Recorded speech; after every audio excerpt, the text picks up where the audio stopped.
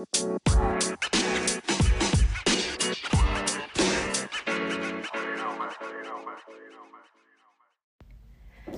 afternoon, everyone. Welcome to Get to Know My Physio, the podcast. Today we are up to episode 22 and you're here with myself and Kirst. And we're going to be discussing today what is hydrotherapy and who is it for. So Kirst, a bit of an intro. What is hydrotherapy? Hydrotherapy is pretty much therapy in water or exercises in water.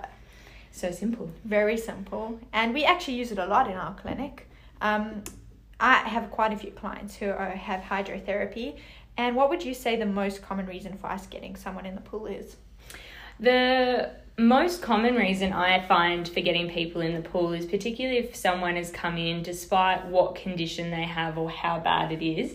If they're having significant pain with any activities that they're completing on land, offloading them and putting them into a water environment can often really help encourage movement, encourage muscles, particularly encourage our circulation, so that we can start that very, very basic introduction into rehab and starting to get them moving again. Because at the end of the day, no one's going to want to move if they're getting too much pain. So therefore, we need to adjust what we're doing to try and make sure they can still move again. How about you, Kirst? Yeah, I also find in that very acute stage, it's usually the stage where they're most sensitive and they're most painful. We put them in the water is usually warm and it creates a little bit of relaxation, and the people are generally, more keen to move and, more open to the exercises that we're going to get them to do. And often I find that they really go from strength to strength in the water, that before you know it, we're getting into that gym setting and loading them up nicely. Yeah, absolutely. You've always got to start somewhere, and I think hydrotherapy is a beautiful place to start.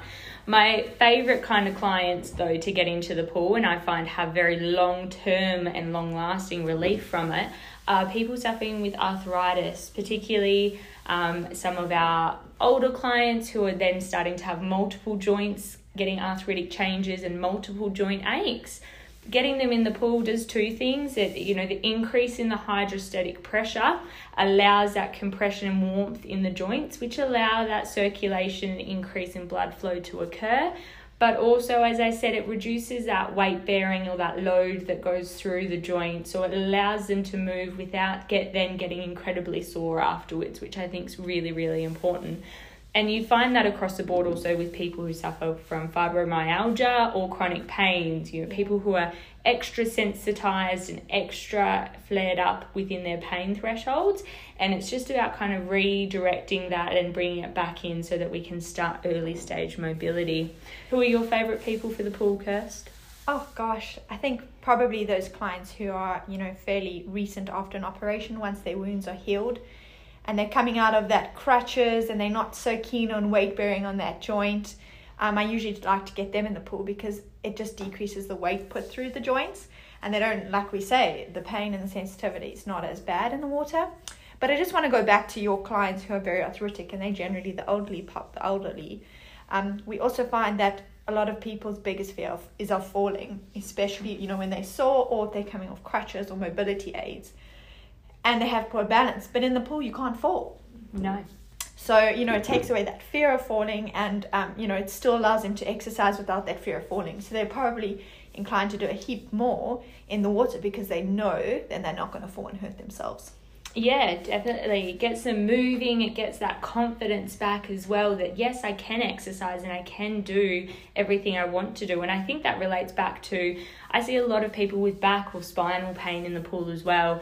And they're similar from the perspective of they just don't have confidence to do their day-to-day movements because they're too worried that their back pain is going to get so sore that they're going to end up in bed for 2 or 3 days.